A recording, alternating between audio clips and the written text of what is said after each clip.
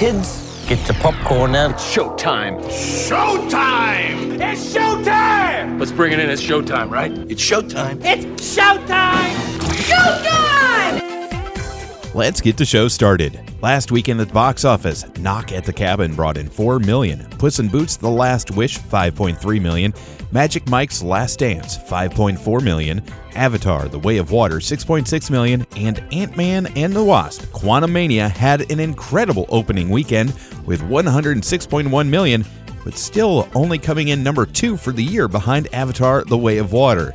New to theaters, Cocaine Bear, inspired by the 1985 true story of a drug runner's plane crash, missing cocaine, and the black bear that ate it.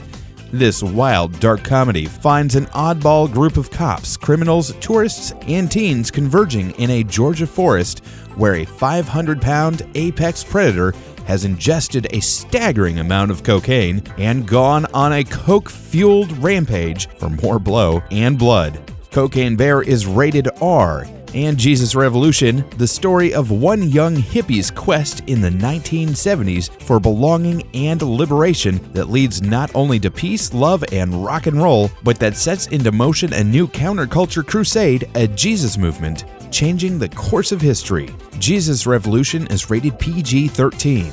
And new to streaming, The Stray is available on Netflix. A Perfect Life, A Perfect Lie. An upper-middle-class woman's perfectly crafted life begins to unravel with the arrival of 2 shadowy figures in her town.